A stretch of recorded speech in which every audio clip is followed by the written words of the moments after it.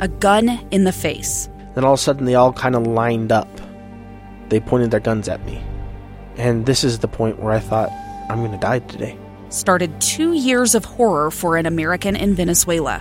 They said, you need to give us your phone and get ready because you're coming with us. I'm Becky Bruce, and I spent a year researching and piecing together Josh and Tammy Holt's story about their ordeal in a notorious prison. That's when everything started to turn bad.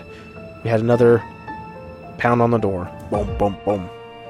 And there was the police once again. You can binge all of the episodes of Hope in Darkness on KSLpodcasts.com or wherever you get your podcasts.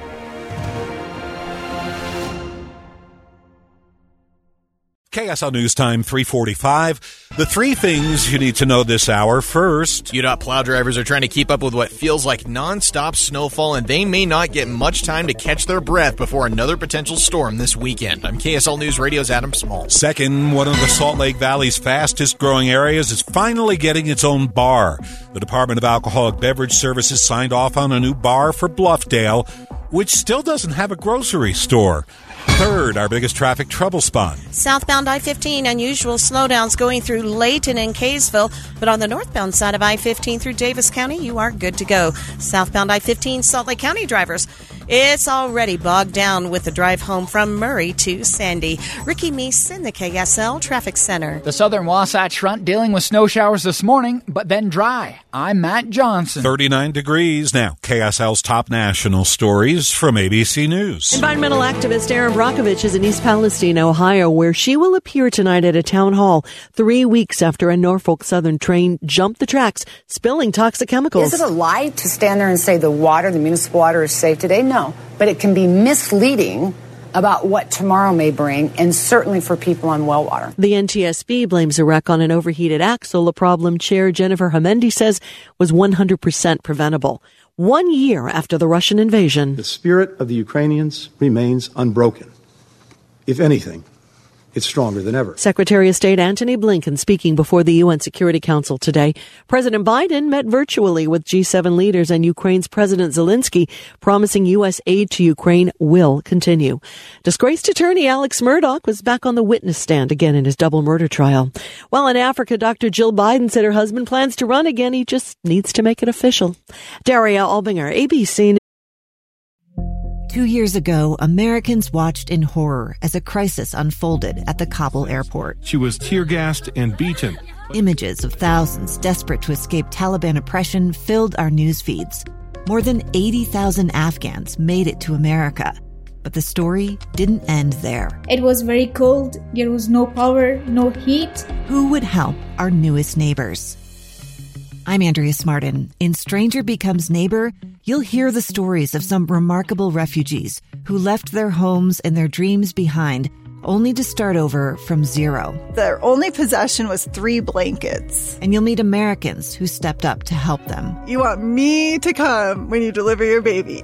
What can one person do in the face of an international disaster decades in the making? That's Stranger Becomes Neighbor. Find us at kslpodcast.com. Follow us on Apple Podcasts or anywhere else you listen. News. KSL News Time, 3:47, time for the KSL In-Depth. Today, of course, is the 1-year anniversary of the Russian invasion of Ukraine, and Ukrainians now living in Utah remain bonded and supported by their friends. Anna Baryshak, president of the Utah Ukrainian Association, says for her family and friends back home, the events of the war have become a way of life. I do have relatives in several cities in Ukraine, and I do, talk to them on a regular basis. And I actually just talked to my friends today that I know for, around 30 years. And, they kind of told me that everybody kind of is used to this situation right now, so people just trying to have normal life and, they don't really pay attention as much anymore to like sirens or whatever. whatever's happening, even not really watching news much because it gets really depressing. Even with the continuing attacks, she says there remains an optimism in Ukraine, a feeling that the resilience of the country and the support they're getting from abroad will result in a positive ending. Actually, yes. My friend today even said that they really feel that Ukraine is going to win and they're going to be free again, and they stay optimistic that some solution will or resolution will happen soon, and hopefully this whole nightmare will end. But they understand that it takes time, and it's things are not happening as fast as they wish, but they are staying optimistic.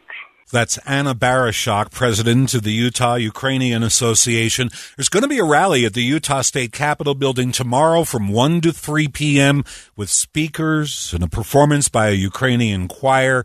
It's on the steps of the Utah State Capitol, and it is open to the public. 2 years ago, Americans watched in horror as a crisis unfolded at the Kabul airport. She was tear-gassed and beaten. Images of thousands desperate to escape Taliban oppression filled our news feeds. More than 80,000 Afghans made it to America.